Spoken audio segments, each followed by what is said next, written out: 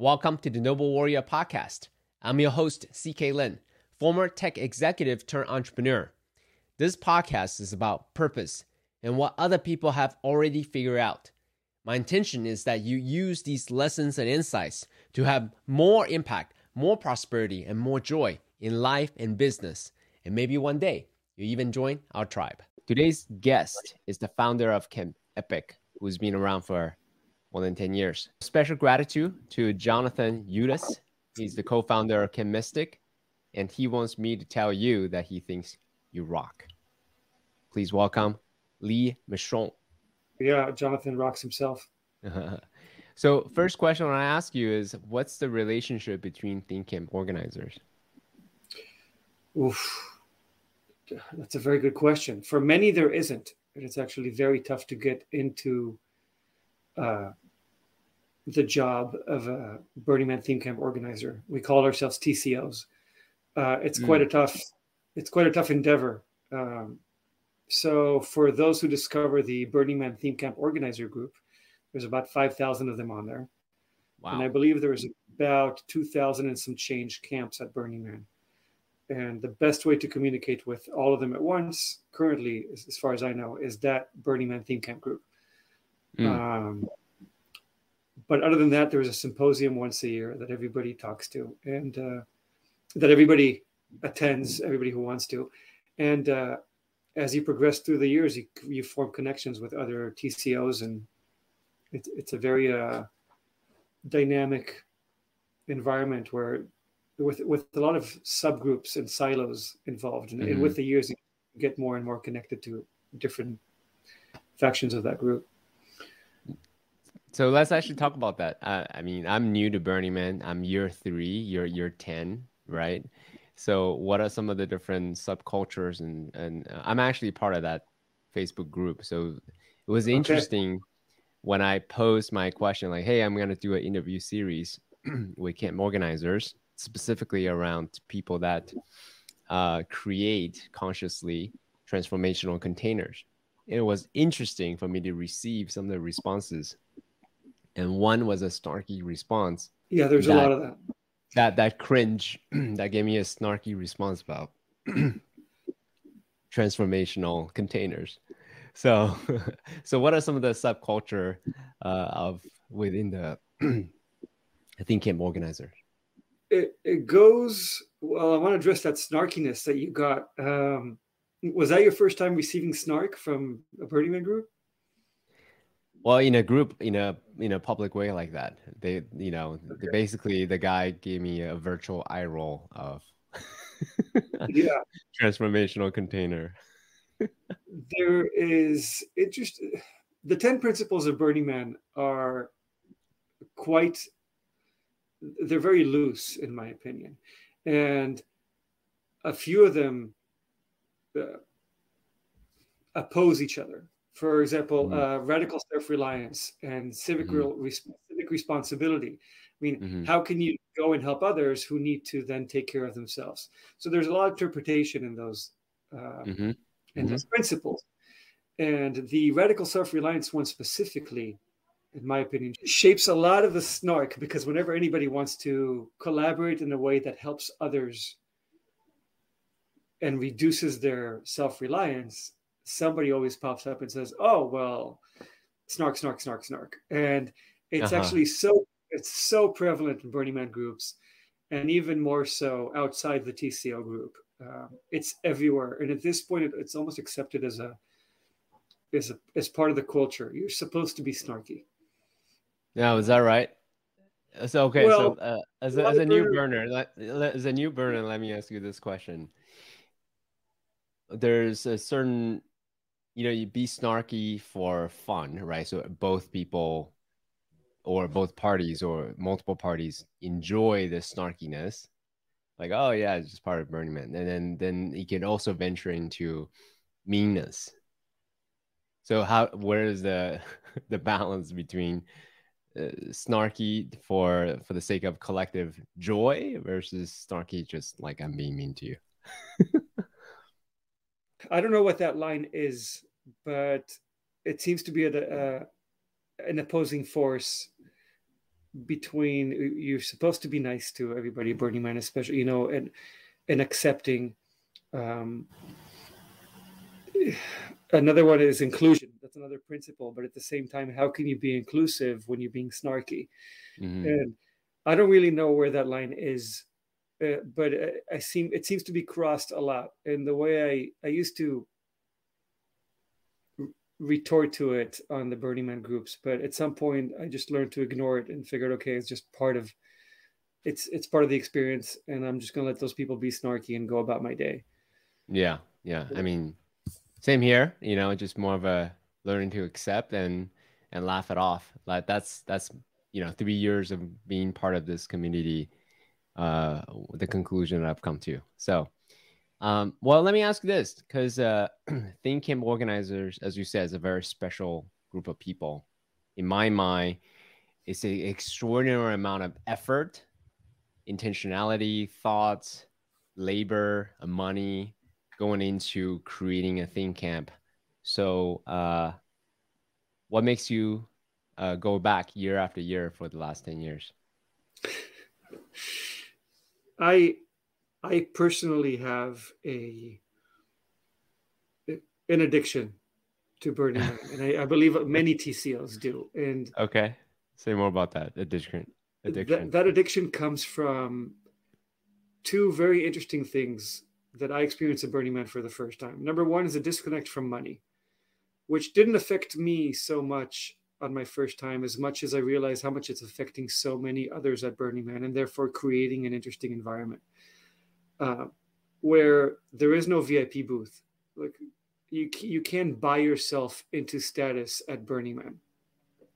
Now, I'm talking statistically. I'm sure there are ways to buy yourself into status, and I was amazed to actually see it in action a few times. But in general, there is no collective way to do it. And that really evens out the playing fields, where it doesn't matter if you own a corporation or if you're homeless, your chances of getting on top of that hardcore are the same. So that to be in that environment is very unique. The second one is gifting. And I learned a lot about this from Halcyon. I don't know if you're familiar with that character who runs Pink Heart. He's a TCO for Pink Heart. The gifting idea where, and I'm somewhat quoting him, when somebody gives you something, your first thought is immediately to feel guilty of, oh, what can I give him back? In the default world, that's how it works. But at Burning Man, it's a gifting economy. And when somebody gives you something, they just give it to you. And they're not expecting anything in return. And I get to experience a lot with virgins. When I give them a gift, immediately they reach out and say, oh, and this is for you. And it's not because they're trying to barter, but that's what they feel like they need to do once they get a gift.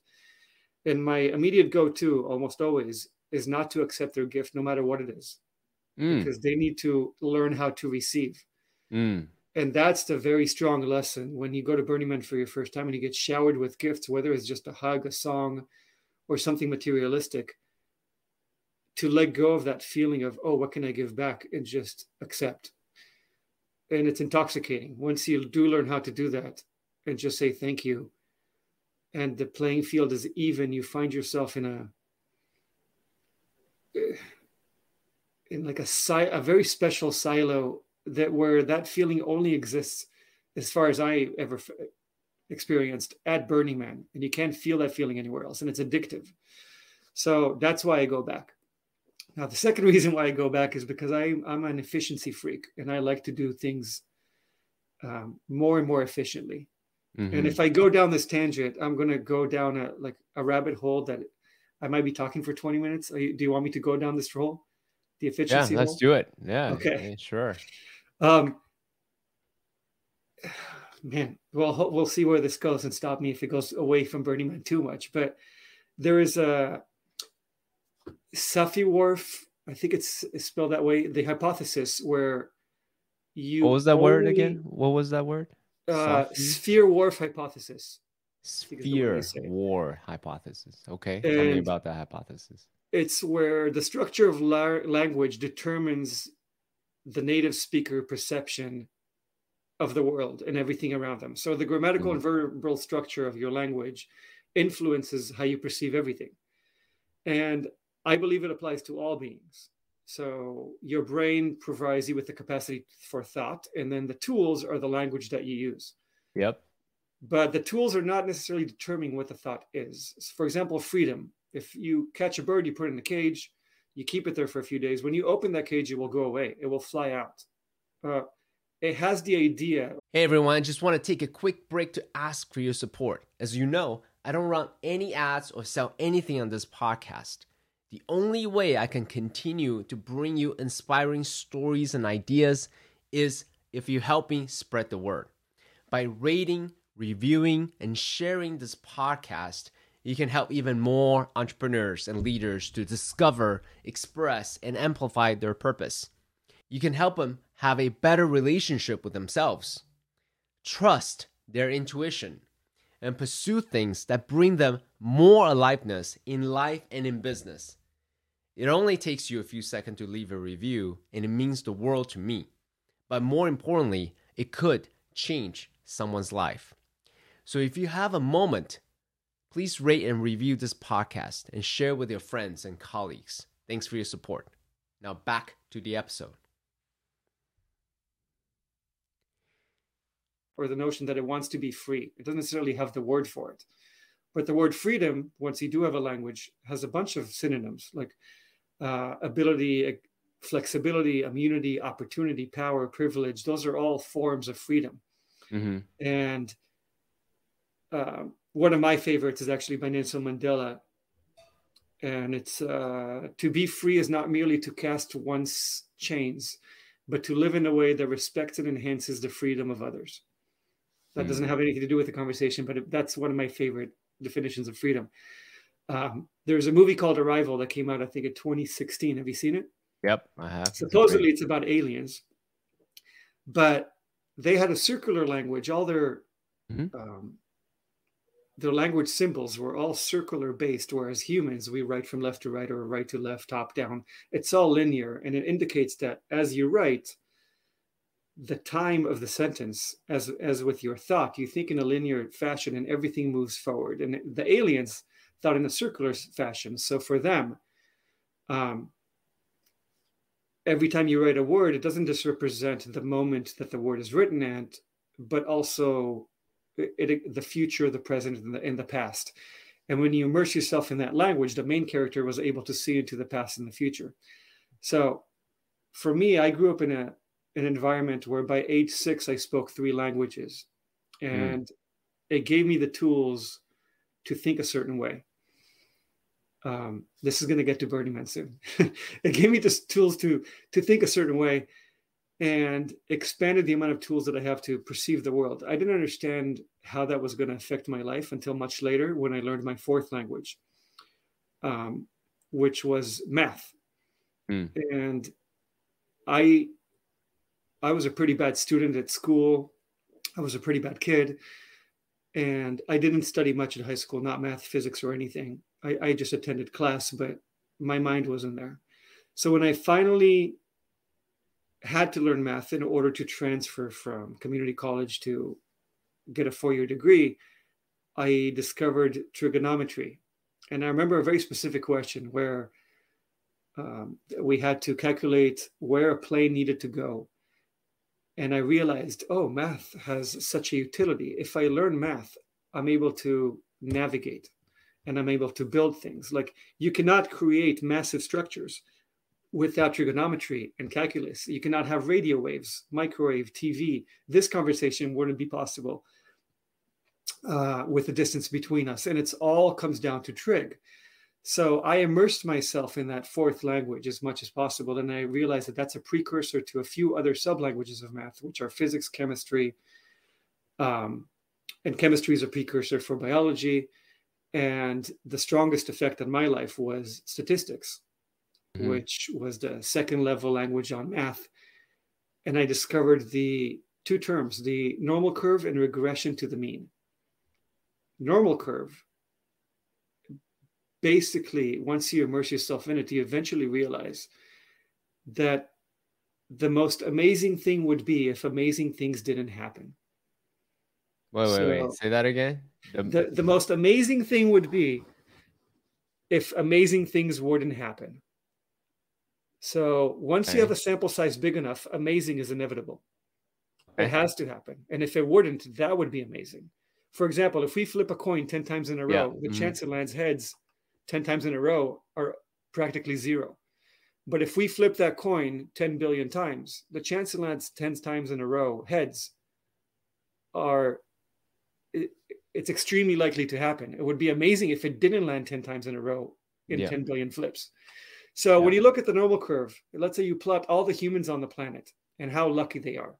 Somebody inevitably is out there all the way at the tip of the normal curve at the highest point, the 100th percentile. That's the luckiest person on earth. Inevitably, that person exists. It would be weird if they didn't. Now, equally, there is the unluckiest person on earth. Yes. And it's not their fault. It's just an accumulation of all their decisions and events that just didn't work out, and they happen to be at the bottom end of that scale. Yes. So statistics enabled me to see that amazing things are commonplace. And when you stop treating them as amazing, which some people view as depressing, and you realize it's commonplace, you're able to look at the world with an even playing field and just very logically look at events and say, well, that is not amazing. That is just expected. And I can use the frequency at which it happens into my planning and be able to predict and go through life in an easier fashion. Wait, go back. Last sentence one more time. The frequency that it happens to predict life is a what? If you expect something amazing to happen every so often, then you're able to predict the future more accurately. Like as humans and science in general, our job is to predict the future. Our job, I mean, the scientist's job. If I were to be a scientist, like the weatherman wants to know if it's going to rain in a month, and that's right. The physicist or the chemist wants to know that if I put this two together, this will happen. They can predict what will happen. Correct. So the job of science is to predict the future. And if you can look at things in a statistical fashion, then you can expect how often something out of the ordinary will happen and use that in your calculations. Some people ignore the stats, and for them, there's a lot of anecdotal. I'm not sure how to say it. There's an anecdotal thought process and justification for hope necessarily, and I'm going to piece this together. For example, if there are stories about people who see the afterlife right before they die, and they say, well, but I saw the light. Now, again, you go back to the normal curve, and I would tell you that for us not to find 1,000 people that saw the afterlife as they almost died would be amazing. So it's expected for us to hear these stories. It's natural. Those stories will happen. It's inevitable. There's a whole lot of people that almost died that came back that wouldn't tell you those stories, but the squeaky wheel gets the grease, right? And if you're doing a story for YouTube, you want to interview the people who did experience the afterlife, and you're inevitably going to find them. Okay. So that gives you purpose. That gives you purpose. The narratives gives you purpose. The narrative gives you purpose because as beings, we want to be happy. Yes. It's if you believe in natural selection, the being that wants to be happy and wants to find purpose and finds purpose has a higher reason to live. Yes. If you're depressed, you have suicidal thoughts. When you're happy, you want to live. You're looking forward to the future. Yes. So beings who seek purpose are more advantageous to have a longer life. Yeah. As a species, it's a good thing for a species to be optimistic. Yes. And to justify events as good ones. I broke up with my girlfriend, but it's better this way. Well, of course it's better this way because this is the status quo, and I'm going to justify it as such. And that's good for the advancement of the species. So, where does it all lead to Burning Man? Yes. The realization that everything is expected, or that everything falls into the normal curve, led me to also realize that I live in a movie. Right. After studying enough math in science and physics and chemistry, and I really immersed myself into it. And when I went to college to make up for all the years I didn't study anything in high school. Mm-hmm. And eventually I realized, after studying all that, it shaped the way I interact with the world and how I perceive the world. And I realized I don't have free will. Because in all these sciences, you understand causality. If I mix these two together, this comes out. If this atom travels this way and hits that atom, then it goes in that direction. Now, if I were to hit a billiard ball, a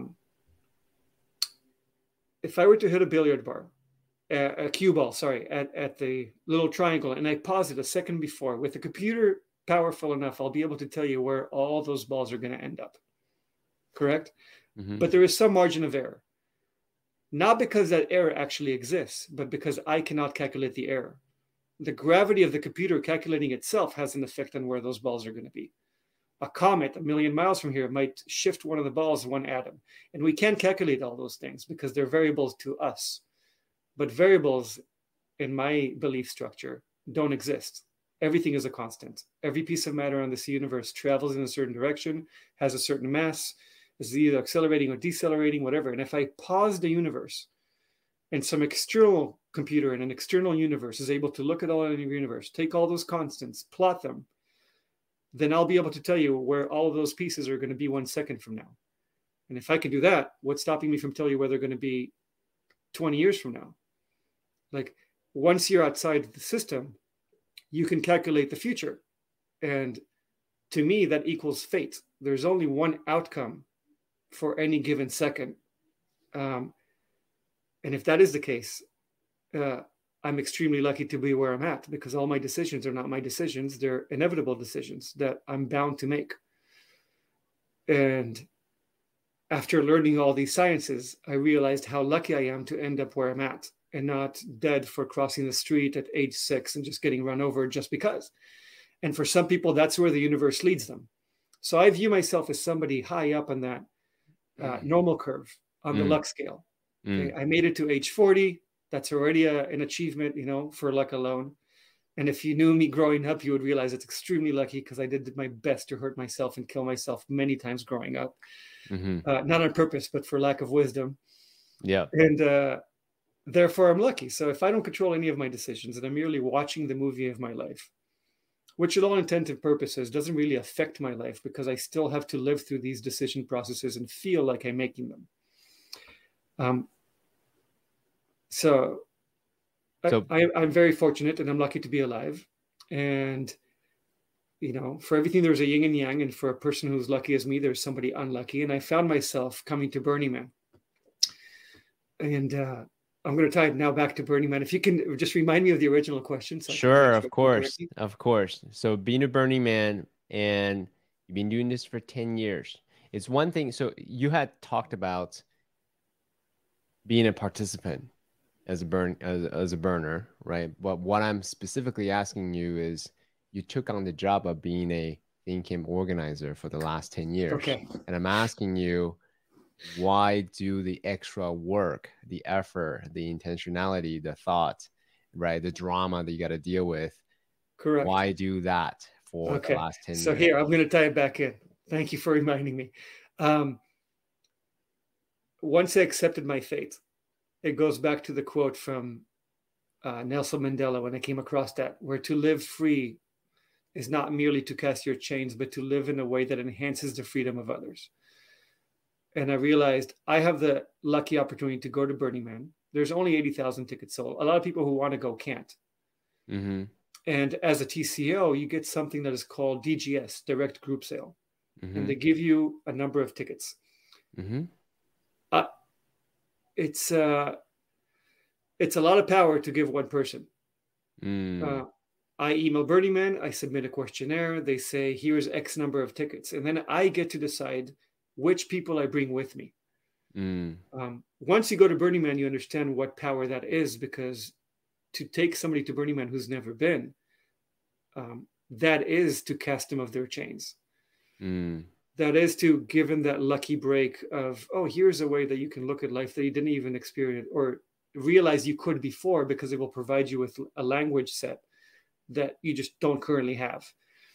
And it's a lot of power, and it's intoxicating. Like, to take a virgin to Burning Man, to watch them experience the playa for the first time, experience that the world where they learn how to receive, gives them an amazing feeling, but at the same time, it gives me an amazing feeling. And other people, other TCOs like me who have that power, it's a great feeling. So I want to take people to Burning Man. And even beyond that, when I saw Burning Man for the first time, I came across a camp called Sacred Spaces. Mm-hmm. I don't know if you ever heard of it.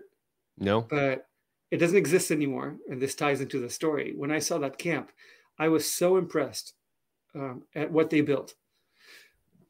They created a space that was about 30 foot tall, made of shade sails. And it was all held by, I think, about plus minus 5, I don't know, about 10 electrical poles, pylons, like driven into the playa, and with a bunch of guide wires that hold them into the ground, created that 30-foot base, and then tied all those ropes between them, and the shade sails. And you walk into that space, which also had domes at the bottom, scattered around the perimeter of that structure, which was about 200 feet across. And without having a clue what that space does, you just want to stay in it. It's kind of like walking into a very impressive cathedral or a church. Even if you know nothing about religion, you never heard about religion, you walk into a cathedral, and it's tough not to just feel a sense of awe. And just you understand how much work and effort and foresight went into that place. And I got that on Playa. And what makes it even weirder than a cathedral is that it was on Playa, and it only exists for a week. And how can you create this thing just for 1 week and then take it apart? Later, I learned what the camp does, which is irrelevant to this conversation. But at the time, I was just so impressed with the camp. And my logical brain, post math, science, chemistry, thought to itself, there is so much energy that goes into creating this space. And somehow my mind started wondering, like, how is it done? And I wandered into politics, which I didn't have a deep understanding of at the time. But very quickly, I pieced together that in order to create such a space at Burning Man, you need a whole lot of money. And to get a whole lot of money, you need a few powerful people. I used to stock trade for a living. I was a prop trader in a firm in Las Vegas, and I have a very a non-common view of money. But in short, money is a silo of power. You work now, you get money for it, and then you can spend it later. And until then, you can just hold on to that power. It's like potential energy. It's a stretched rubber band. And to create that space, you need a few people with a lot of stretched rubber bands that are willing to unwind them to create the space. And I thought to myself, okay, if I have somebody with a stretched rubber band, if I have somebody with this energy to give, and they give me a whole lot of it, we start approaching real world problems where if that person then says, okay, I want to bring my chef, how do you say no? Right? Because then you have to give up that energy.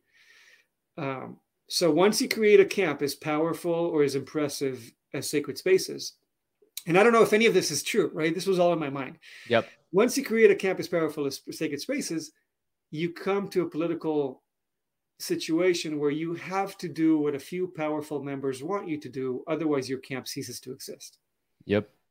After the burn, I did a little bit of research about Sacred Spaces, and I realized that their structure was rented from a company called Guildworks that build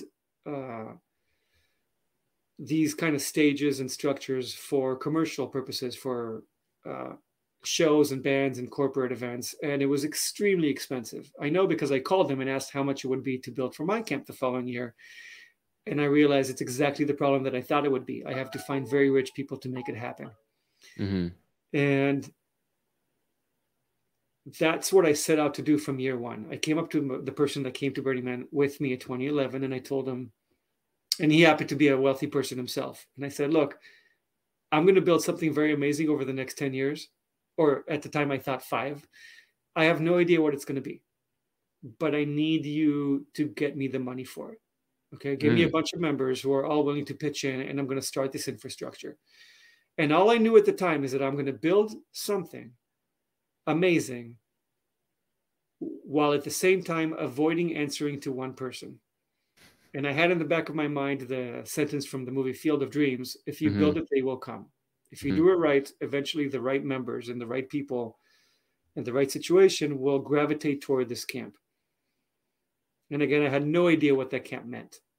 All I had was Sacred Spaces as an example of something I wanted to do, but in a different way than what I thought they were doing.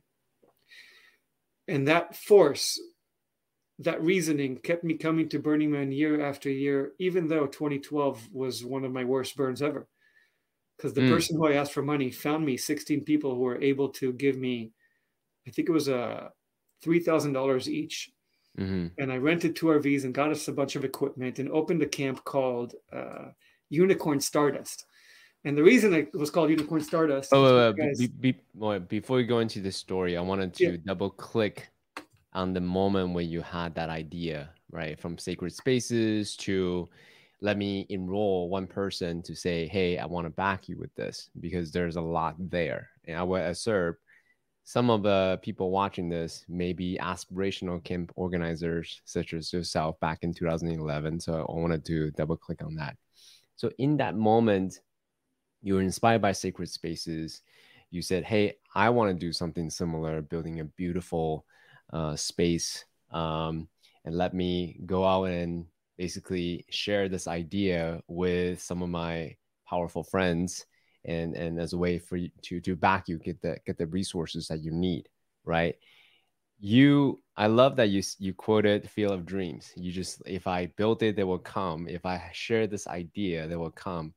Where did you find that conviction of, hey, I know it's just an idea in my head. I don't have an exact design yet even. Let me just go out and start to talk to people to get them to be on my side, to provide the resources, that potential energy that you talked about. Oh, I wish it was that magical as you perceived it to be. When I said, if you build it, they will come, I was talking about the final product, the road to get there. And I was so wrong, because I wished I saw it like you see it now. I thought that if I got enough money, I could do it on my own. And to me, it wasn't a need to convince 16 people to believe in my idea. It was just, I need, and 16 people, because that's what filled 2 RVs, is I need to convince 60 people to give me their money, because I'm going to explain to them that I'm about to take them to the coolest place in the world. And that's the only step, my logical step that I had at the time. I just thought, okay, cool. I tell them, hey, Burning Man is the coolest party in the world. And at the time of starting the camp, I didn't really understand the depth, the psychological depth of Burning Man and what it does to people. So to me, to tell them, hey, I'm going to take you to a party. It's so cool. It's in the desert. There's a bunch of sound camps and art cars. You can jump and dance your way around and interact with people. And it's really fun. I'm going to take care of everything for you. Just give me $3,000 and I'll handle it for you. Now, fast forward 10 years. Now there is a whole cultural direction setting department called the CDS of Burning Man, the CDS course correction department that started at after the 2018 burn, that wants to eliminate this exact thing that I was doing back in 2012, which is to create what's called concierge camping or convenience camping. But I was part of the problem. Or a plug and plays, right? Or a plug and plays, right? Yeah, they're called plug and plays, but I have a lot of thoughts about that. And let's hit that next. Sure. I don't like to call it plug and play. Okay. But convenience camping or concierge camping, where you prevent people, where you eliminate their tasks in order to make Burning Man easier for them, and therefore they come. Yep. That's exactly what I was aiming to do. Because to me, that was the means to an end, to create that Field of Dreams. Because if I had enough money, I can buy the trucks and the equipment that I need to create the structure. Another flaw in my design was that I was so structure centered, and I didn't realize that the byproduct of getting people to help you build such a structure creates a community. Larry Harvey, who started Burning Man, had a quote. He passed away a few years ago. And he said, and I'm paraphrasing, community comes from shared struggle. And going to Burning Man is a serious struggle. Existing at Burning Man is a struggle. It's a very harsh environment. And if you've been there this year, you experience how harsh it could be. It was one of the worst ones.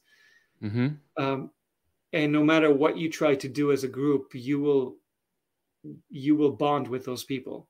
And I fail to realize how strong that bond will be and how much it will matter, more so than the structure itself. But at first, I was just aiming for the structure, and I got their money. And it was a disaster because I brought 16 people who didn't care for Burning Man, who didn't care to do the reading, who didn't care about the First Timers Guide or the Survival Guide, which Burning Man releases. And on day 3, I think on Wednesday or so, I ran away from camp. And I got adopted by another camp on Esplanade, which is the innermost street at Burning Man, for those who haven't been.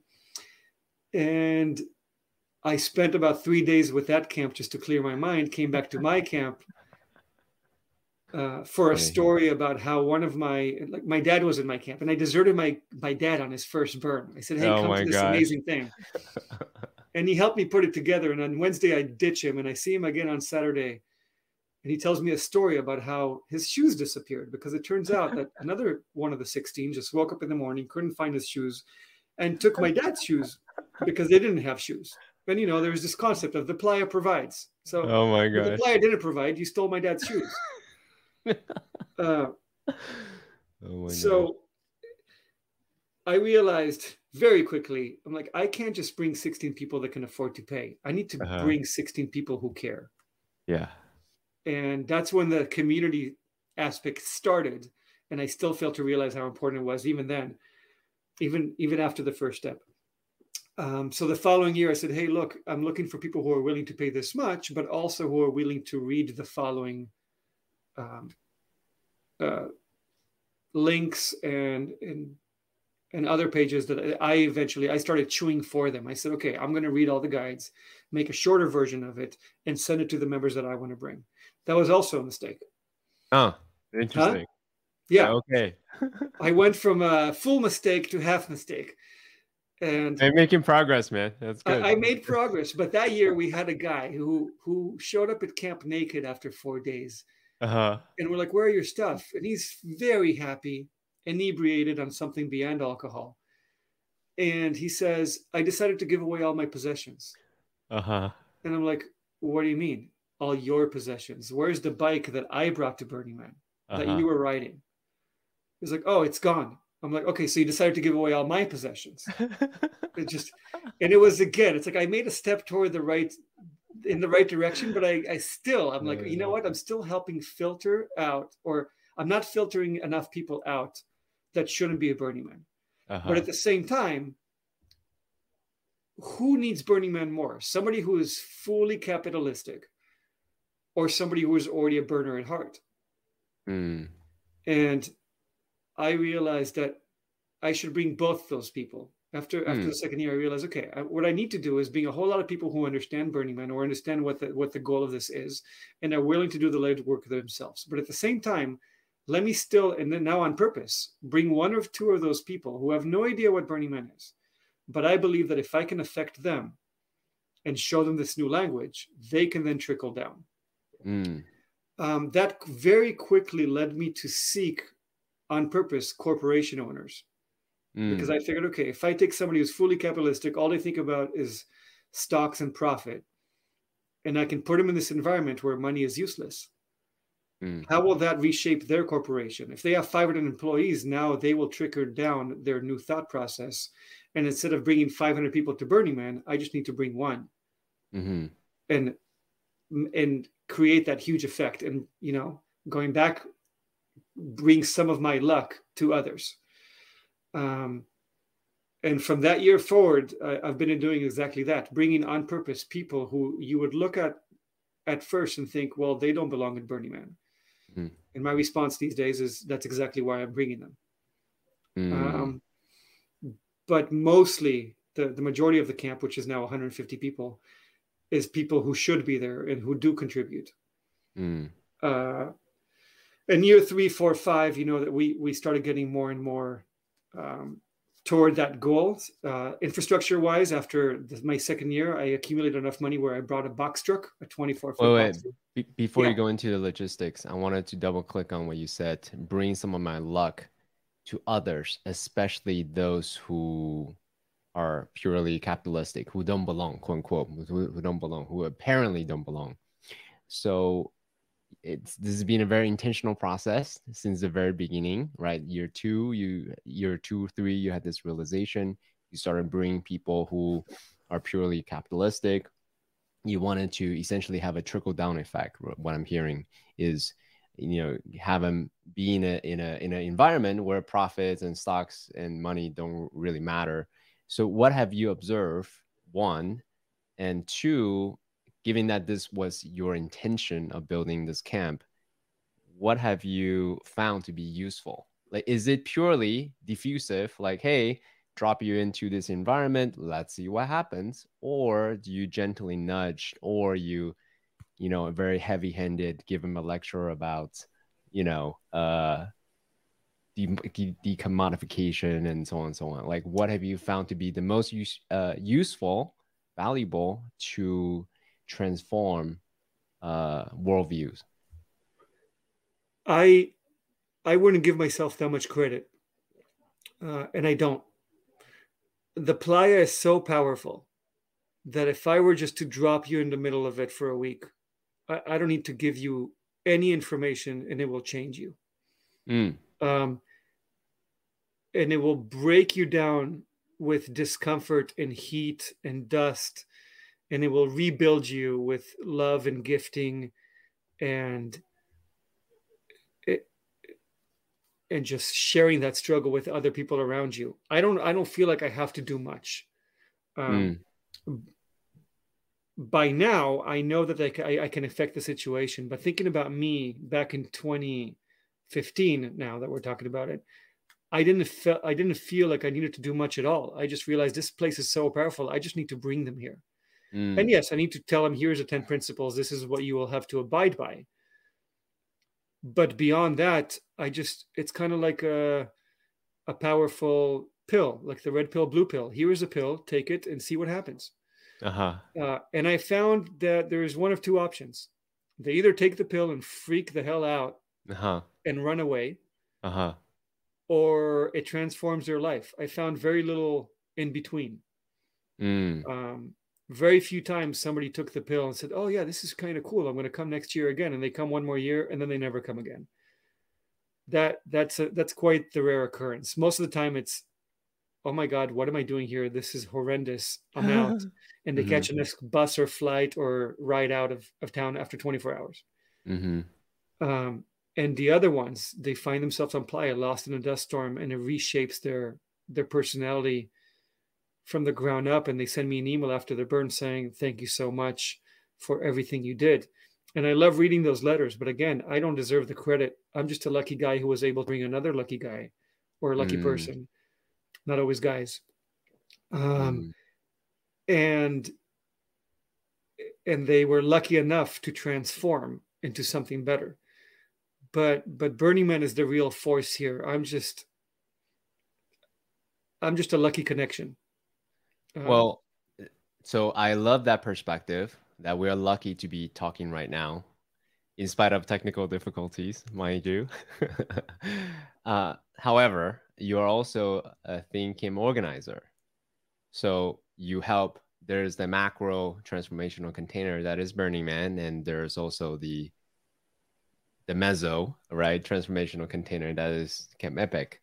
So I think there's a lot, and that's the reason why I want to talk to camp organizers, because yes, Burning Man is amazing. Yes, people that go there inevitably have some kind of transformational experience, some big experience.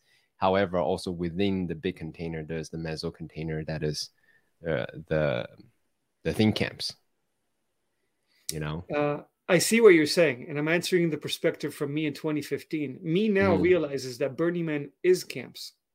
There's 3 types of camps: art car camps, art support camps, and theme camps.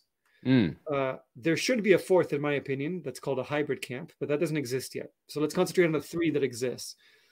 The art car and then art. What did you call it? Art When support. you apply to be a theme camp Mm. for Burning Man, you have to choose one of three options: art support camp, art Mhm. car support camp, or theme camp. Mhm. Square One, which was formerly Epic, is a theme camp officially, although we Mhm. do all three. And that's why I said there needs to be a hybrid version. And that's for more for technical reasons, because the DGS is assigned to you from the department that you apply for. So Mm. if you apply to be an art support camp, the artery supplies you with your direct group sale tickets. If you're a theme camp, then it's the placement team. Art car, it's the DMV team, the Department of Mutant Vehicles. Mm. And there is no version of you getting DGS from two departments if you do two things. You have to pick one. Oh, I see. That actually makes our job a lot tougher because we have so many people assigned to the art car and the art support car, which this year was a moving art piece of 70 feet long with a car and a trailer, 40,000 watt sound system. And it just, every time you move that thing, it's about a team of 15 people that operate it for that night. And we don't get any help in terms of ticket allocation to get that. So, Mm-hmm. but that's technical. So Burning Man is those three camps. The only exception to this rule is DPW, Department of Public Works, and that camp is the camp that runs Burning Man, run by the org itself, which now I'm guesstimating, I think still does. Last I checked was years ago. Has around 300 full-time employees, but they run the camp aside from Burning Man itself, or they govern the rules of the camp, which has thousands of volunteers. And those volunteers reside with other camps. So those are the only four types: the three main one and the exception, which is DPW. They build the city grid and make all the contracts with everything else, with all the vendors, and operate the grand sense of the Burning Man event. And that is Burning Man. Those 2,000 and something camps that are one of those three, the collection of the experiences that those camps provide are Burning Man. So at this point, if you ask me, yes, I'm a cell. I'm one of 2,000-ish cells that is Burning Man. And in our guide that I send to people now in our camp is we follow and shape the Burning Man principles. That's one of the sentences in the guide. Mm. We don't just abide by the 10 principles. Because if my camp got big enough, let's say my camp instead of 150 was 40,000 people, right? Which will never happen. But you realize that your camp is somewhat has a voting power, right? Because if half of Burning Man decided we need another principle, then it would happen. And it's just a running experiment. So when you take 150 people to Burning Man, when you divide 80,000 by 150, you realize that 1 out of every 500 people at the burn is in my camp. Mm-hmm. So I'm 1/500th of the power of Burning Man. Mm-hmm. And that's a lot of responsibility. And I do shape it. So when I bring people into Burning Man, of course, I view myself as part of Burning Man. And it's my responsibility to not only just show them, here you go, this is the playa, and turn them loose. It's also to make sure that they're a participant that does the responsibility that 1/500th of the burn needs to perform. Otherwise, Burning Man dissolves and becomes nothing. Mm-hmm. Or is forced to become Coachella, where you have a producer and a visitor. But at Burning Man, there is no producer. The camps are the producers. Yep. Which hits me back on when I said concierge camping, you said plug and play. And I want to visit that for a second. Sure. Every camp at Burning Man, in my opinion, is a plug and play camp by definition. You just have a range of how pluggy you are. How pluggy. That's a word I've never heard before. I like this it. might piss off some people. I'm sure I'm stepping on some toes, but every camp creates an atmosphere that eliminates some of the responsibilities that the campers need to perform. At the very least, it's placement. If I go to Burning Man on my own, I get to the gate, they say, okay, welcome to Burning Man. And then I drive in, and where do I park? I have no idea where to park. So I have to drive around the city, find a spot that is clear, and set up my own spot. Once you become part of a place camp, you can plug into that camp, because that camp shows up before the gate open, a section of that camp. They create, some sort of imaginary or physical fence It's marked by blue flags by DPW, but once you get there, you can define your space however you want. And as a participant in that camp, you show up knowing that you have a reserved spot. You don't have to look at it or look for it and secure it. So that's the first plug, right? My first plug is that.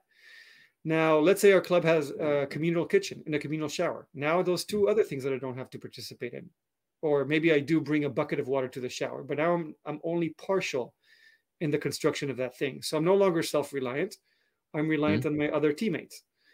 And with each one of these amenities, I become more and more and more pluggy.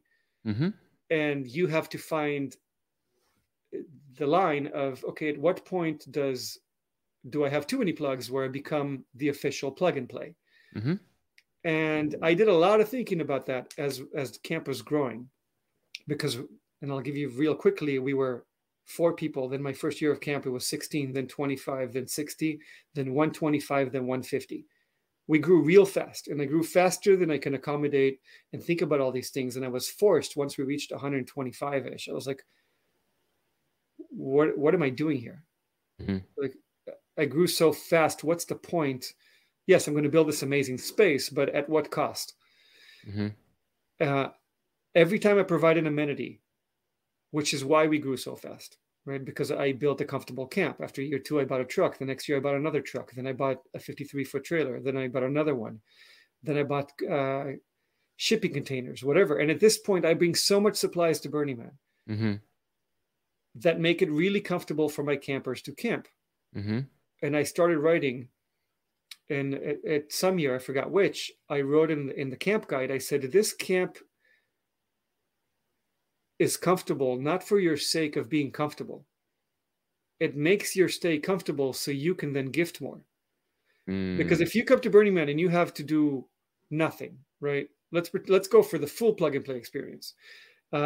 You get housing, you get water, you get food, you get your costumes, you get your dust mask, whatever. You just show up naked, right? Catch a ride, fly in, do whatever. At what point is that acceptable? And is there a point where that's acceptable? But what if I told you that the person who's getting all those amenities contributed $100,000 towards some art piece that is being built on Playa that everybody in Burning Man is getting to experience? I'm not saying the answer is yes. I'm just posing the question. Do you think that's justifiable, that if somebody pays $100,000 toward an art piece that everybody in Burning Man enjoys, that they don't have to take care of themselves? Now, what if it's $1 million? Now, that's one question. What if it's non-monetary? What if I supply everything for that person, so now that person can go out and spend 7 days pre-Playa building that art piece themselves? Not only did they pay $100,000 to do it, but they brought all their tools and their work crew and whatever, but now they don't have to worry about cooking, about where they're going to sleep, and all the other stuff. They could just concentrate on building this art piece. Is it now justifiable? Now, it's very easy to think about this in terms of money and rich people. But let's take it a step back. What if I'm a camp who has a bunch of poor people or non-lucky people in a financial sense, where I supply tents for everybody in my camp?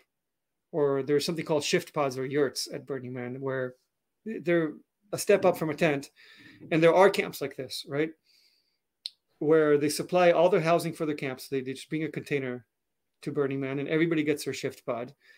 And everybody in that camp only pays like $200, and they have a measly shower and very simple meals, but they don't actually have any art piece that they can contribute or any art car. And their gift to the Playa is making cheese toast, for 2 hours a day. You go to their camp and you get cheese toast. How is that more justified than a camp who has a $10 million budget and creates amazing art pieces and all their people are staying in air-conditioned RVs? So which one of those plug and plays is justified, if either? But the way that people in Burning Man, when this problem started making itself apparent and convenience camping became a thing, people looked at, oh, look at that camp full of 20 air-conditioned RVs. Those people are way too comfortable. That's not okay. They're a plug and play. But nobody looks at a camp full of tents and says that's a plug and play just because they're tents. But you have no idea if those tents are provided by the camp. It's completely possible to have a camp full of tents, which is a full plug and play. And that's why I'm very careful with using the word plug and play, because we all have a different scope of how many plugs we offer. And the question that I asked myself at some point was, how can I justify those plugs? Mm. And in our camp, the way I solved it was every time I offer a plug, it has to increase, and this goes back to the Nelson Mandela quote, it has to increase or benefit the experience of all other campers, or have the potential to, aside from people in my camp. So if I was to bring a housing unit to somebody at Burning Man, and this is exactly how it started. Okay, let me pause right there. Well, let me finish the sentence. If I was to increase the experience of somebody at Burning Man, how can that be justified by making other people's experience at Burning Man better? Mm-hmm. So if I give you an AC, can they also get some benefit from that AC? And I found a very easy way of doing that. Being the efficiency freak and the, the logical, statistical thinker, by year 4, I looked at the cost breakdown of our camp. And I saw that because I was offering a bunch of amenities, because I was bringing trailers and trucks full of equipment, my members didn't have to bring so many things. Mm-hmm. And that attracted a very certain type of camper, the international camper, because they have a much harder time bringing a bicycle into Burning Man. So if I bring a truck with 50 bikes, now I can get 50 campers who don't have access to a bike. If I live in California, it's very easy for me to bring a bike to Burning Man. But as a foreigner who comes from Germany, my only options are either to rent a bike or buy one in Walmart, and then I have to fly back to Germany. What do I do with that bike? So when I see a camp like mine, it's very attractive to those international people. And we had a camp full of international people. Another part that comes with international people is that they can't drive their own RVs or have their own tents to bring. Because again, for you to bring everything you need to for Burning Man survival from another country is a monumental task. And I made it comfortable for foreigners to come to Burning Man. And by design, I made it comfortable for wealthy foreigners to come to Burning Man, because I was trying to accumulate the infrastructure to create this field of dreams. And in 2015, our collective RV rental cost for camp, and we were, I think, 100, that's the year where we were 125, I think, was $250,000. And that was, to me, that's astronomical. I'm not a super wealthy person myself. Of course, that's all relative to who you compare yourself to, but I'm doing better than I was in 2015. But back then, especially, I was thinking, like, I would never rent a $10,000 RV, but I was surrounded by people who could. And I thought to myself, what benefit is Burning Man getting from this? Like, they rent a $10,000 RV, some vendor delivers it to Playa, that money is gone forever, and nobody Burning Man benefits from this, and their burn was now easier for what purpose? So I thought to myself, let's turn camp into a funding system where what we do will affect the others. And I came up to 16 people in my camp. And the reason why 16, because I looked at a 53-foot trailer, mapped it out, drew it out, and said, how many beds can I put in a semi-trailer to turn it into a sleeping unit, install ACs in there, and turn it into something comfortable enough where somebody who sleeps in an RV would be okay to transfer into that. I managed to plot 16 beds in there. And I did what Steve Jobs did, according to some movie that I saw once about how he started Microsoft, where he realized Xerox has an operating system. And he went to, I forgot, was it Intel or some other company?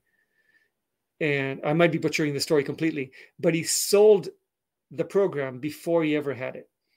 And I decided to do the same thing. I went to 16 people, said, hey, look, I have this semi-trailer that I converted into a sleeping unit. Would you sleep in it? Pay half as much as you do for an RV.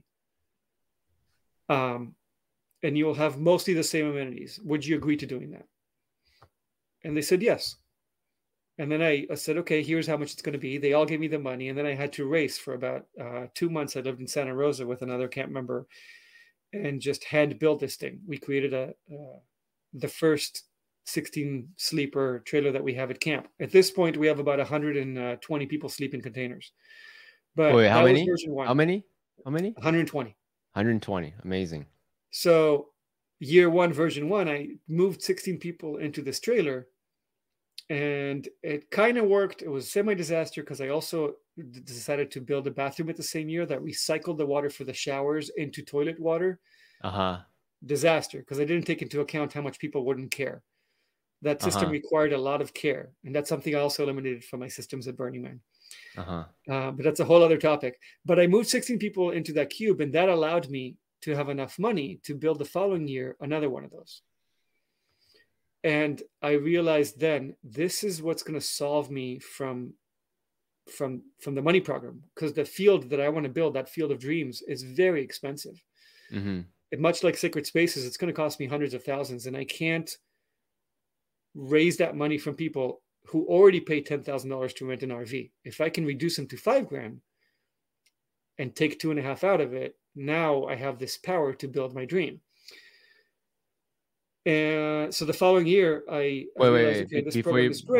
before you move on. So you reduce the cost. So instead of having an air-conditioned RV, $10,000, per person, you half the price. You put them in containers, but the matrix that you have, you wanted to provide amenities so that your participants can give back to people outside of your camp, to the overall Burning Man. So how are you measuring that? So that wasn't measurable that year because I reinvested everything to grow the system. I knew that the system will do that eventually. And that eventually has already come. So we're going to get to that next. But back then, I reduced the cost by 1/4, but still charge them half. And that extra 1/4 was what I cycled back into the system to build more and more and more of these and create basically an interactive and gifting platform. And this year, I'm going to give you a tidbit. In 2022, we supported 2 Playa art projects and an art car. And actually 3 art projects at Burning Man, just by virtue of having these containers. Because whereas a lot of camps fundraise in order to create things at Burning Man, the goal back in 2015 when this idea was formed was to make sure that just by the platform's existence, it raises money. So the following year, and I realized after that experiment, I realized this is going to be too slow, right? I'm already at 2015. At 2011, I thought I'm going to do something amazing. And now I find myself dealing with housing, which I couldn't care less for. But still, it's a necessary step to get to that field. And so I'm like, okay, I'm just going to go full force into this housing system. And the following year, I loaned a whole lot of money. I borrowed a lot of money against my own promise to pay it back. So I put myself in a very risky position. But I knew I didn't want to wait 20 years to give back to Burning Man. So the following year, we modified 8 shipping containers and brought them to Burning Man, 40-footers. The reason we went that route is because a vendor that I used in 2019 or 2015 came to my camp and said, this is a pretty cool idea, but why are you using trailers? You should use shipping containers because they have less moving parts. And they don't need to be registered with a real world DMV and have insurance and all that stuff. And I'm like, okay, you know what? Yeah, let's try that. So the following year, 8 shipping containers. And it was a very rough transition, because every solution is a new problem. Or creates new problems. And I find myself full of problems, but I overcame those. And the following year, we built 2 more, and then 2 more, and then 2 more. And for 2023, 1 more. For 2022, 1 more. And now I think I'm at capacity. Why do you say that? Container I Why build. Why do you say that? I say that because the cultural direction setting, which started Burning Man, also got involved with the OSS program, which is Outside Services gate at Burning Man. 12 miles after the main entrance, there's a separate entrance only for vendors who pay an SRP. There's so many TRLs at Burning Man. All these acronyms. Yeah, 3-letter acronyms, TRLs. There's so many that even the acronym has an acronym. But somebody informed me last week that an acronym actually is not a spelled out word. It needs to be spoken. So, for example, MAD, Mothers Against Drunk Driving, that's an acronym. But if I say MAAD, it's no longer an acronym. Okay. So I forgot what the name for it is, but OSS technically is not an acronym. So OSS is only given to vendors who play an SRP, a special recreation permit. That is given by the BLM, which is Bureau of Land Management. Okay. So just to make a funny sentence, the BLMs gives you an SRP so you can use the OSS gate as a vendor. All my containers entered through the OSS gate, but the OSS gate shut off its allowance at the 2019 burn. They said we no longer allow vendors to apply for more permits than they applied the previous years because the OSS is now used by vendors to deliver housing units. And housing units go against the Burning Man ethos of radical self-reliance, which we already covered gets eliminated the more your camp does because you're more and more pluggy. But regardless, housing units cannot be delivered through OSS. Well, at first, 2019 was no more permit allocation. So any vendor who had, let's say I got 20 deliveries last year, I cannot apply for 25 now. I can only get 20. They paused the growth. They said it's too much of a problem. Too much is coming through OSS. Then in 2022, and I'm not sure if this was going to happen earlier if it wasn't for COVID, they said no more housing units delivered through OSS who have plumbing fixtures. So even if you had 20 deliveries in 2019, if those deliveries were RVs with plumbing, you're no longer allowed.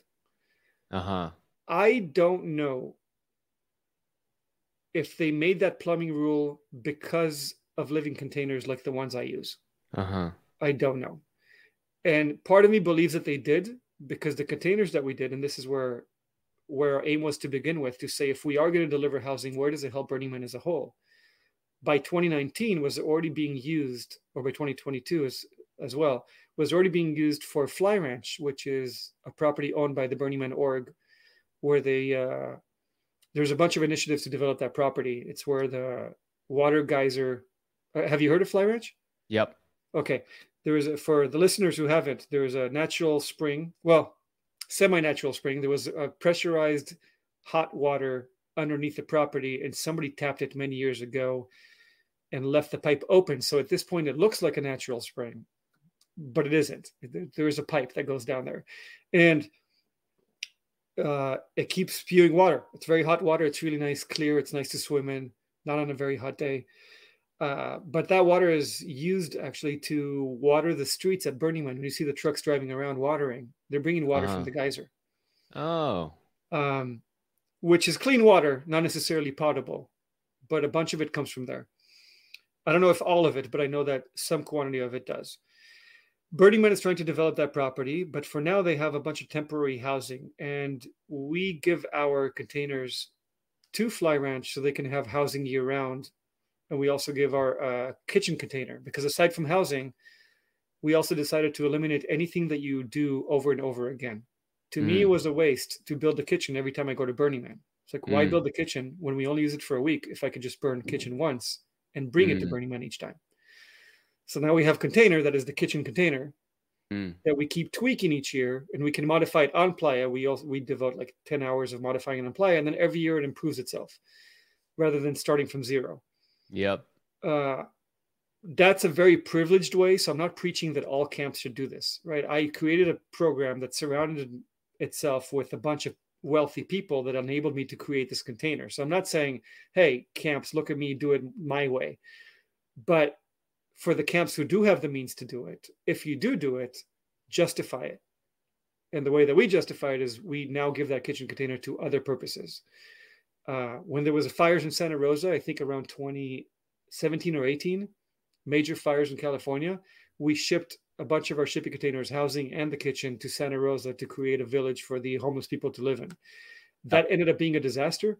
The city didn't improve it with the ultimate reasoning that our containers didn't have windows. The reason our containers didn't have windows is because they were designed for Burning Man, and at Burning Man, it's advantageous to not have a window. But the reasoning for the Santa Rosa government body was that it doesn't have a fire escape. And our response to them was, but people are sleeping in their cars, and we're offering free housing. It's already built. We built the whole thing. It was a huge mistake that we didn't ask permission before doing it, but we built a whole village. Let them move in. Let them live it for free until they figure out their next situation. They said, no, it doesn't have windows. And we said, but sleeping in their cars. And their response, word for word, was, but cars have windows. And it was mind-boggling for me. I was wishing, now I'm on a tangent, but I wished that the governing body would just sleep in their cars one night and then reevaluate that decision. But anyway, that was a disaster. But back to the conversation at hand, you have to justify your luck if you're going to use it for Burning Man's sake. So we give our containers to Fly Ranch, and now I'm trying to work with. There's a 360 property that Burning Man bought. It's 360 acres right next to Gerlach, which is the closest town to Playa. They're looking for temporary housing as well. So I'm in the works of trying to reach the department that manages that to offer them just access to our housing containers as well. So OSS eliminated all housing that doesn't have plumbing for that reason. But at the same time, the reason why I'm saying I'm done, and I apologize for all my answers being so long, is because OSS, it feels like already did an exception just for myself and a few other camps like me. And I don't want to abuse that favor. I'm like, okay, you guys are stopping at the tracks, this whole idea of supplied housing at Burning Man. Now, the whole reason I did this to begin with was in order to improve Burning Man. And I even sought approval from those departments. I called the manager of OSS back in pre-2019 and told her about this plan. I emailed them as well. And I emailed Burning Man org itself. And back in 2014, before we ever built our first container, I eventually reached Marianne, the current CEO of Burning Man, and I told her, this is my plan. Here's what I want to do. And now I find myself in a position where the whole Burning Man organization is turning against the idea of supplying housing. And I get where they're coming from, because almost all supplies housing at Burning Man is meant to be for profit. Whereas this program, and now very few like it, exists in order to improve the gifting at Burning Man. So I'm going to work with what I have. I'm going to pause the building system. I'm going to stop building containers. Thank OSS for allowing me to do what I do for now, because maybe next year they won't. And use all my container power to create not only the Field of Dreams, but also art projects for Burning Man as a whole, and support the Burning Man org year round. Yeah. So I'll say this. I'm an engineer by trade and by training. And I think it's very smart to not to rebuild something over and over again, right? To tear it down, to bring it back up, and to constantly improve the efficiency of it. I like the idea. I see a but coming. No, there's no but. Okay. So okay, maybe there is a but, right? If I think about it from the org's perspective, obviously I'm not part of the org. The ethos of Burning Man embrace around this concept of impermanence. So now there's a tension between efficiency and the spirit of Burning Man, which is to embrace impermanence. Obviously, I don't have an answer. In this moment, speaking. Okay, go ahead. This goes back to radical self-reliance. At what level do you apply it? Because if you go to Burning Man with your partner, and your partner brought all your food and you were packing the car in the garage while they were making the meals, now you're not making your meals. So you're not really self-reliant, right? It's you and your partner. And then if you come with a camp, okay, now they took care of the meals, I took care of the rest. Now with Burning Man's, the whole permanence of it, I can go down the same rabbit hole, saying, okay, if Burning Man is now permanent, they're using the same fence every year. They're using the same trailers to build the event each year. They have their offices for the ticketing at the entrance that they use every year all over again. So should the event itself recreate all those things each year, or is some permanence to create a non-permanent event justified? Yep. And I think that's a debatable thing between you and the org. I mean, I can, as an outsider, I don't have any skin in the game. Yeah. I like the idea. I naturally, as an engineer, I go to great, let's make it available to everyone, right? But then I can also see from the org's perspective, like, well, if everyone does that, what will happen? So I don't have an answer. It's just something I think is Yeah. very interesting to philosophical decision needs to be made. Um, I wish Yeah. you If success. everybody did it, it wouldn't work. Huh? If everybody did it, it wouldn't work. Because now Right. you're shipping thousands of containers into Burning Man, Correct. which is equally unsustainable. Correct. But you can create hubs. So another example is I built a water and electrical infrastructure, which is brought in by these containers. And every year I accumulate more and more electrical and plumbing infrastructure to now supply power and water services to camps around us. We wouldn't be able to do it without these containers. So you don't need everybody at Burning Man to do it. But if a few people did it or a few camps did it, now you create a situation where less fortunate camps can, for lack of a better word, leech on and do what they do better because Yep. my camp exists. And I try to look for these justifications everywhere I can. We also started a storage program. So some camps have huge gift, right? And they have to store their equipment in Gerlach or in Reno, and they have to pay for that storage. That's right. Our camp offers free storage program to any camp's interactivity infrastructure. Mm. So I don't know how many camps know about it. I posted on the Burning Man page, and a few camps applied. But for no cost, you bring your equipment to us. We put it inside the containers, and the following year we bring it back to Playa for you, because I'm bringing these containers in and out anyway, Mm-hmm. and it's funded by the people who sleep in them. Mm-hmm.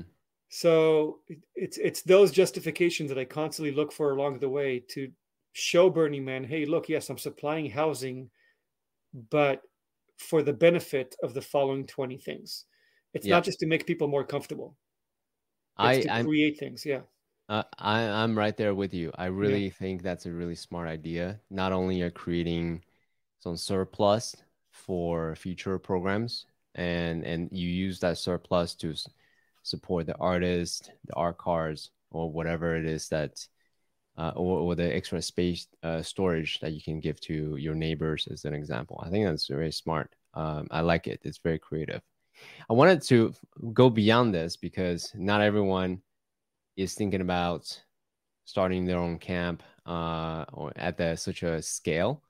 So, but one question that comes up a lot is governance, right? So some people has a certain personality, so they're a benevolent dictator dictating what goes on in the camp. Some camps are more democratic. So how do you, as a camp, make decisions? When it's challenging, or when you're about to run a budget or whatever the thing. How do you make those decisions as a camp? You hit a problem here, because by design, let's go back to square one. Um, Pun intended. There was the concept of I want to create this art piece, which is the camp itself. Mm-hmm. And ironically, we're not there yet. After 10 years, I still haven't achieved my field of dreams. And I'm lost at what I'm going to do once I do achieve it. But right now, it seems like it's about 3 years away. But by design, I wanted a camp where no one person will be able to tell me, because I'm funding it, I want to bring my assistant or my chef, or this is what camp has to do. Mm-hmm. And I got those requests many times. Mm-hmm. But because now this whole thing is fragmented into 120 campers, there is no one member who can affect it. And it became, by design, what I call a benevolent oligarchy sometimes, or benevolent dictatorship. It's exactly that, because I put myself in a position that I didn't want anybody else to be in. And even though it's working for now, I'm very fearful for what camp will be, let's say in 10, 20 years when I'm not there, because I don't think that myself or anybody else should have the power that I have. So I find myself, you ask a very interesting point, because a few years back, I realized I shouldn't exist, or the management system that is in my camp. and I'm trying to make myself obsolete. And at some point, I'll get there, and it will be a democratic system.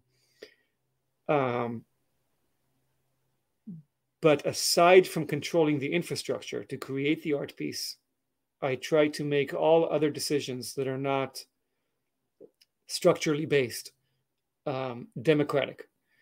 And it's a weighted democratic system. So it's not like I have 150 people and everybody gets a vote, because it's a duocracy. The way you become somebody important in our camp is by making yourself such. Like, nobody votes you into power. You just decide, I'm going to be really active in this department. And at this point, we have about 22 of them. And you make yourself indispensable. And once you become so knowledgeable in that department and everybody depends on you for something, you want something, your voting power matters a lot more. And I also find myself that within a system that's only 150 large, it's not that difficult to give those people power, because the ones who gain power are the ones who come to the meetings. So if I'm saying we're going to have a decision made next week, come to the Zoom meeting, generally the 30 or 40 people who contribute the most are the ones who are going to show up. And they naturally get their voices heard and the votes counted. And the rest of the camp isn't there, so their opinion matters less, just by virtue of their choice of not being there. For less important decisions, we do have questionnaires where we say, everybody, please give your preference. And then we bring it to that meeting and we have a vote on it. So we do take everybody's opinion into account, but not everybody's vote into account. I understand. And for our size, it works. And of course, as you grow, it becomes more and more complicated. Have you heard about Dunbar's number, where at about 150, it stops being an effective village, so to speak, where communication breaks down, and it's very challenging to know what goes on in an organization once it goes beyond 150? That was part of the reason we paused at 150. It was part of the considerations was that theory, which shows some practice proof, but we grew so fast that we decided, what we're growing for the sake of what? If I could be 1,000 people, what can I do? It's going to take over my life. I already have 3 kids. I consider Burning Man somewhat of my 4th. Like, how much time can I devote to this thing and neglect everything else in my life? For what purpose? So we realized, to create the field, how many people do I need? How much money do I need each year? How big does the system need to be? And we came with about 150 people and 20 containers. That was the final result. And we're like, okay, it also works with the Dunbar number, so let's just keep it at that. And this year we were actually 164. Okay. Which bugged me. We grew bigger. There's always some exceptions, but I aimed for 150 and ended up being 164. So next year I decided I'll aim for 140 and let my exceptions get me to 150. How do you measure how, quote unquote, successful, each year, each camp experiences? What do you look for as the benevolent oligarch, looking at each year's progress? The same way I measure myself. If I measure my self-worth by which people measure themselves against me. Wait. One more time. That was kind of very meta. Say that one more time. Somebody asked me once, how do you measure yourself? Like, how do you know if you're a good person or if you're living correctly or whatnot? And I found this is not my quote, so I'm paraphrasing, but I adopted it and I don't know where I got it, but I measure myself based on who measure themselves against me. I see.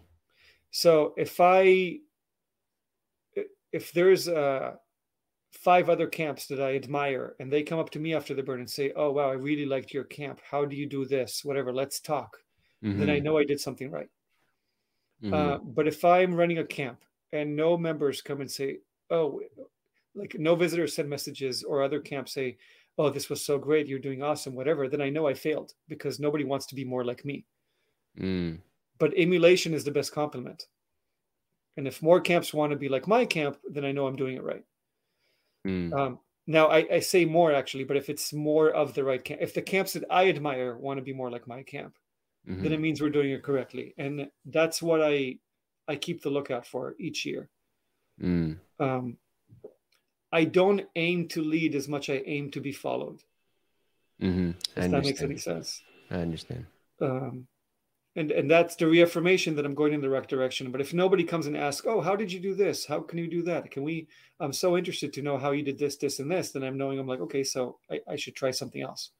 Because if nobody cares to be more like it, then why do I? Why should I aim in a direction that nobody else wants to go in? I want to ask you thank you for sharing that, by the way. That's a really interesting perspective. So the fact that Jonathan said, hey, go talk to Lee from Kim Epic, that's a vote, right? Would you say?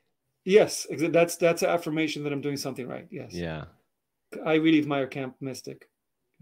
Yeah, Kim Mystic is awesome. So what are some of the lessons that you've learned in the last 10 years that you would tell new camp organizers, the younger Lee, back in 2011, who's inspired, who, wants to birth this baby to the playa? What would you say to that person? I would go back to the Larry Harvey quote of community comes from shared struggle. So whether you aim to build a community or not, it will form, and you have to take it into account. And that's where I find myself now after 10 years. I didn't take it into account, and I only concentrated on the infrastructure, this mechanical infrastructure that will improve Burning Man from an efficient financial perspective. And I failed to realize that people in my camp are going to meet each other and get married and form super deep connections where if one of them has a bad burn, the other one has a bad burn because of it. It's not all the infrastructure. And the infrastructure affects the people, but the people also affect the infrastructure. And you really have to take into account how this struggle is going to affect the people around you. And whoever you're going to bring to Burning Man are going to become your friends. And do you want to be friends with those people? Because you're going to go through some hard times. So be very careful of who you bring to Burning Man. I think that's the most important job from a TCO perspective. And it goes back to this DGS concept where they give you the tickets. You have a lot of responsibility to bring the right people to Burning Man.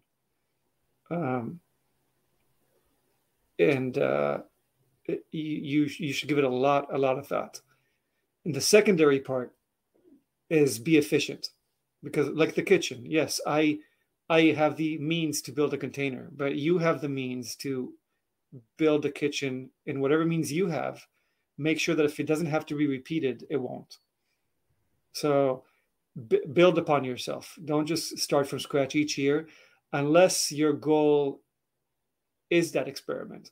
And Burning Man is an experiment, right?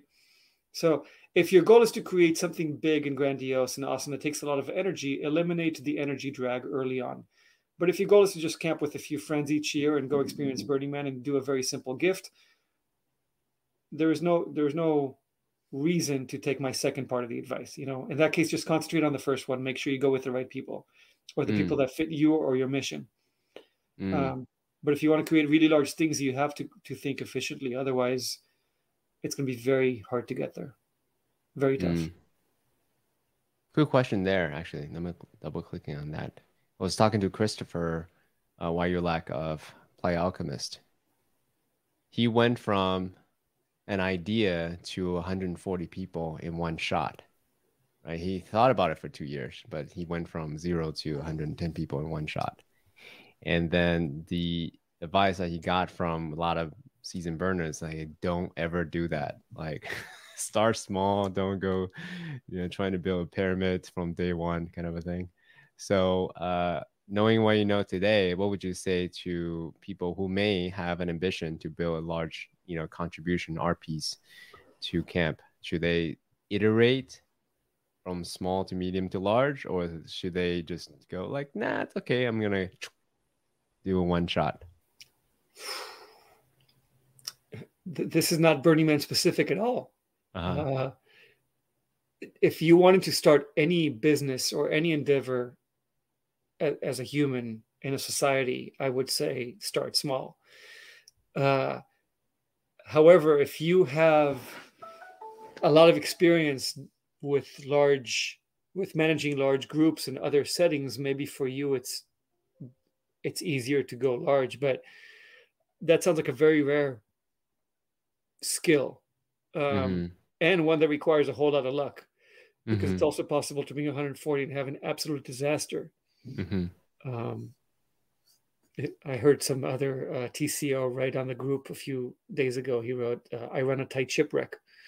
You know, so you you could That's be funny. running a tight shipwreck, That is but funny. usually the proper way is not to do what he did. And that's anywhere. So I'm very surprised that he managed to pull it off and he still came the following year.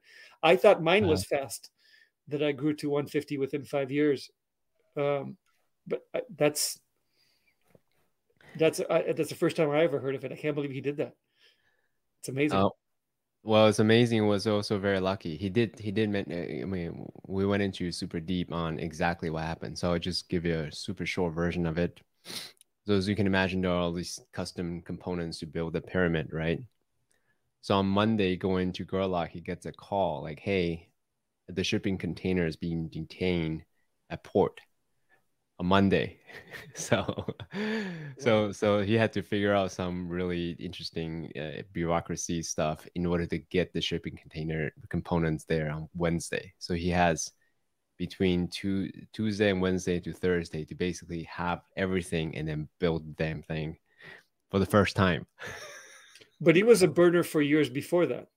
And no, That was he his was first burn. that was no, that was his. I think he was only being burned for like 2 years or something. He got that idea, and then 2 years later, he decided to go forward and make it work. So it was incredible luck or serendipity or blessing, depending on whatever narrative that you hear. But it's incredible how everything came together. It sounds Yeah. very painful to go through what he had to go through.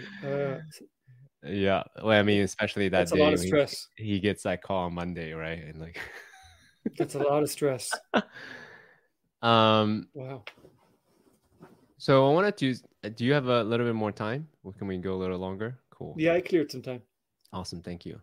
So one question that I think about a lot is, especially thinking about transformation. Burning Man is a beautiful peak experience for many.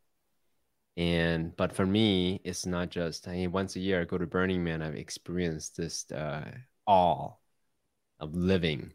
But the rest of the year I go back to the default world being just a regular Joe. So you have attempted to bring out the innovation that you've created, the container outside of Burning Man, right? So what are some of the ways that you have either personally or as a whole camp together bring out Burning Man as a lifestyle outside of Burning Man? To me, the biggest one is gifting. It's the easiest one, so maybe that's why I gravitated toward it. Just from an efficiency perspective, gifting was the easiest. So after my first burn, I started doing a lot more things, like everywhere. Like something. Here's an example. I took my son to Burning Man, right when he was 3. Our rule is you could take your kids to Burning Man, our kids, once you can tell them, put your mask on, and they put their mask on. Or they can see a storm and they understand that they need to, and they need to leave it on. Because at Burning Man, they could be 10 feet away and all of a sudden you don't see them. Mm. So as soon as he could put a dust mask on, we took him. And we asked him, what kind of gift do you want to create? And he chose to do a lemonade stand. It was funny because that year we were also camped right across Black Rock Lemonade. We didn't even know that was going to happen, but when he opened his tiny little stand, we made a sign, "Come shop local," and it was kind of interesting. So for him as well, we came back home after that burn, and he's like, "Okay, I want to do a lemonade stand again," but there's not enough people walking in the street. But he had that realization of it's so fun to give something away. So we invented this game. We said it's called Take One, Give One. We filled up a cart, one of those Costco carts, blue Costco carts, with a bunch of things from the house that we didn't need. Some of it was food, some of it was toys. And we just started walking down the street, knocking on doors and saying, "Hi, we're your neighbor.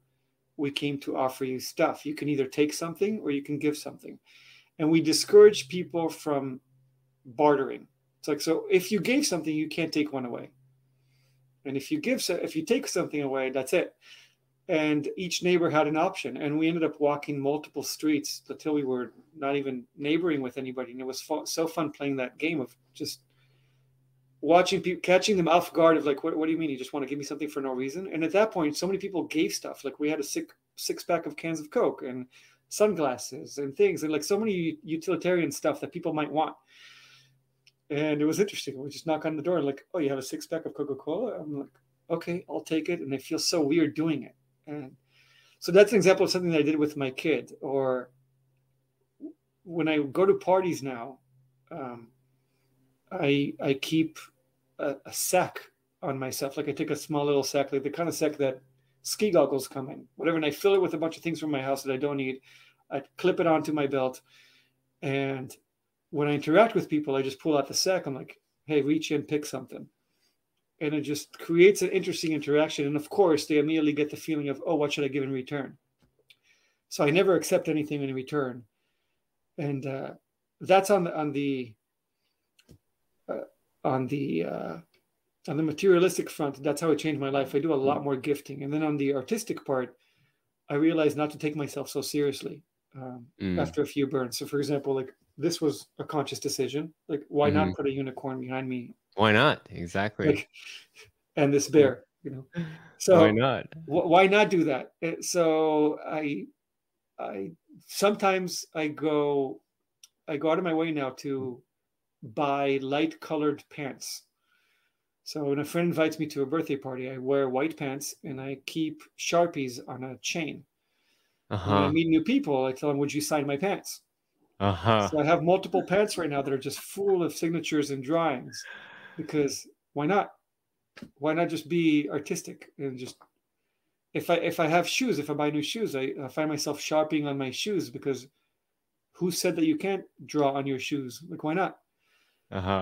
So often, I would say half the times that I buy shoes now, and this is fairly recent, like in the last few years, because I did this like early on after Burning Man, and then I realized, wait, why don't I do this more often? So if I'm on a flight somewhere, I'll just take off my shoe, take a Sharpie, and start like fill up my plane ride with that. And by the time I land, I have new shoes, the new looking shoes. And it's amazing how many compliments you get on your shoes. Oh, wow, these are such cool shoes. Where'd you get them? I'm like, I just, on the way here. So I find myself being more artistic because of Burning Man. Wow. This is very cool, actually. There's actually, I don't know if you know, I don't know exactly. They're called like shoe heads or something like that. They love sneaker shoes. And there's a whole industry around people who can artistically make their shoes even more customized and beautiful than the manufacturers, give it to them. So that, hey, maybe I've seen it on Instagram and Etsy and that kind of stuff, but it's really, it's not that hard. You just take a Sharpie and draw whatever you want. It's so easy to modify a shoe. Okay. Well, you're thinking, oh, I don't know how to paint. I'm like, but it's as simple as just taking a Sharpie and just drawing lines. And once you fill up the space, you like go to the next space and draw circles. And then you realize, oh, wow, there's so much you can do with a shoe. That really takes zero effort. And I do the same thing with a Sharpie in parties with my shoes. I say, go ahead, write something on my shoe.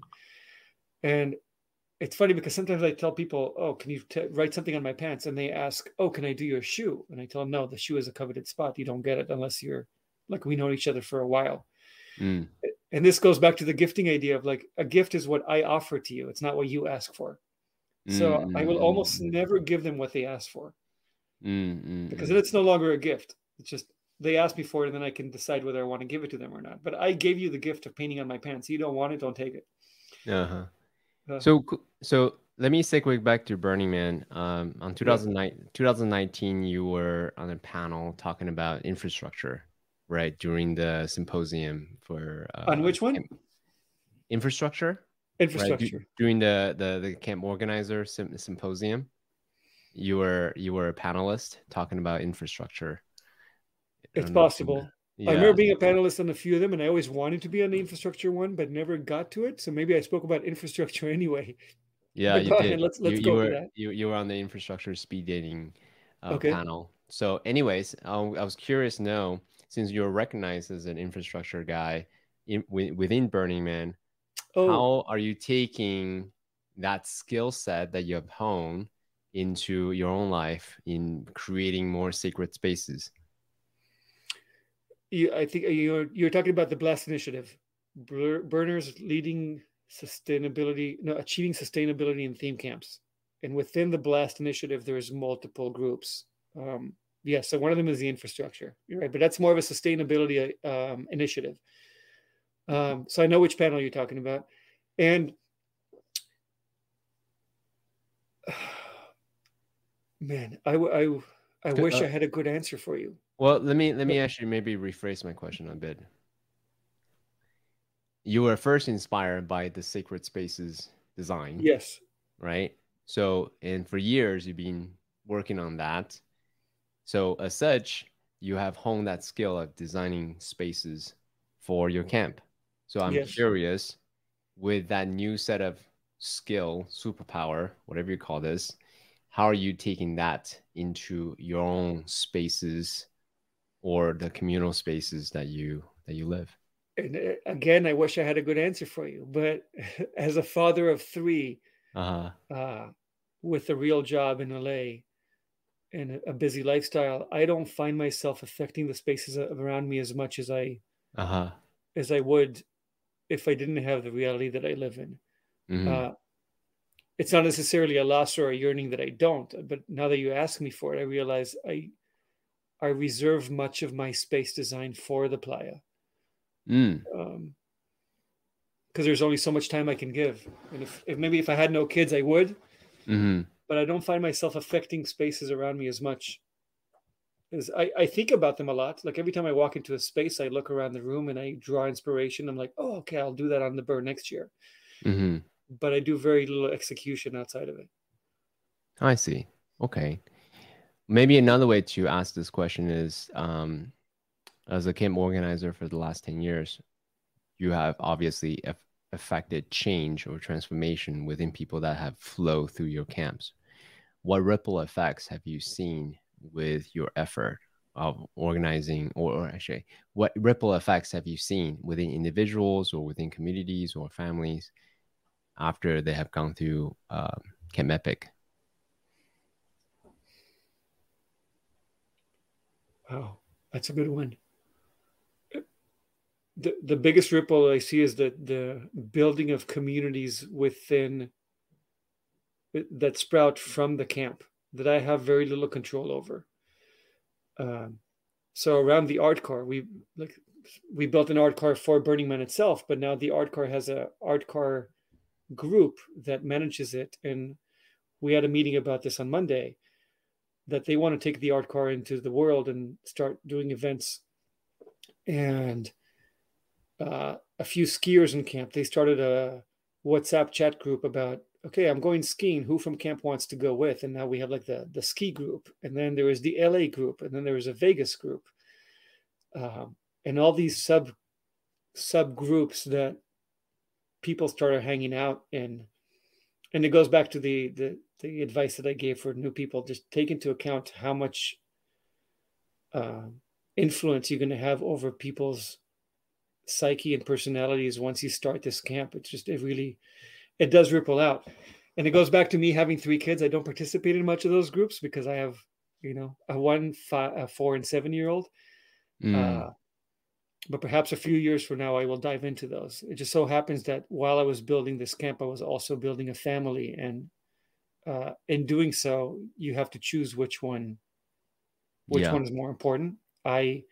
I choose the family, so I don't hang out as much with the groups that were created because of camp.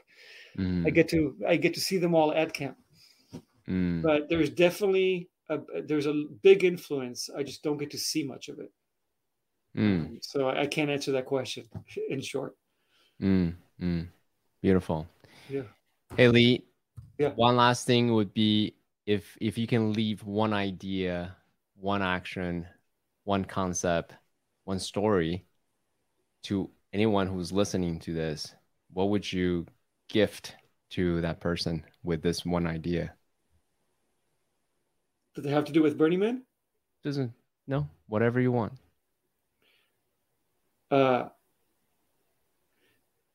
Don't assign good and evil to people based on a few of their actions, because good people do bad things and bad people do good things, and it's the net of their actions that determines whether they're a good or a bad person. And it's the same for you. You might screw up sometimes. It doesn't make you a bad person. But if most of your actions come from a good place and that's what you strive to be, then you're a good person. If not, you're not a good person. But it's take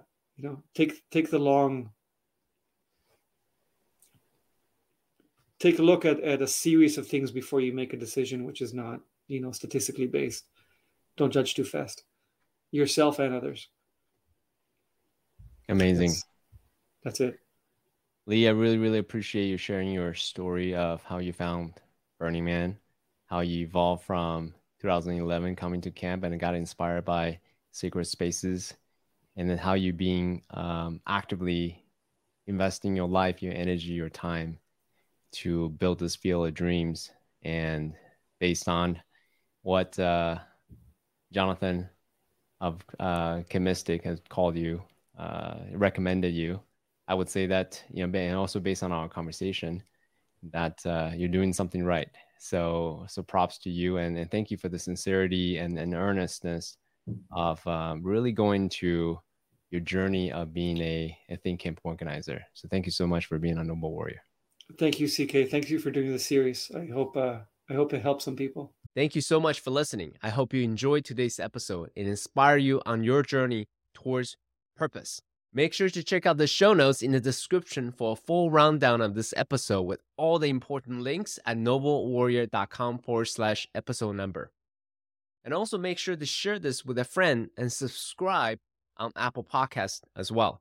I would really love hearing feedback from you. So share a review on Apple and let me know what part of this podcast episode resonated with you the most. Remember, your higher self constantly points you towards your purpose. And now is the time to take action towards that.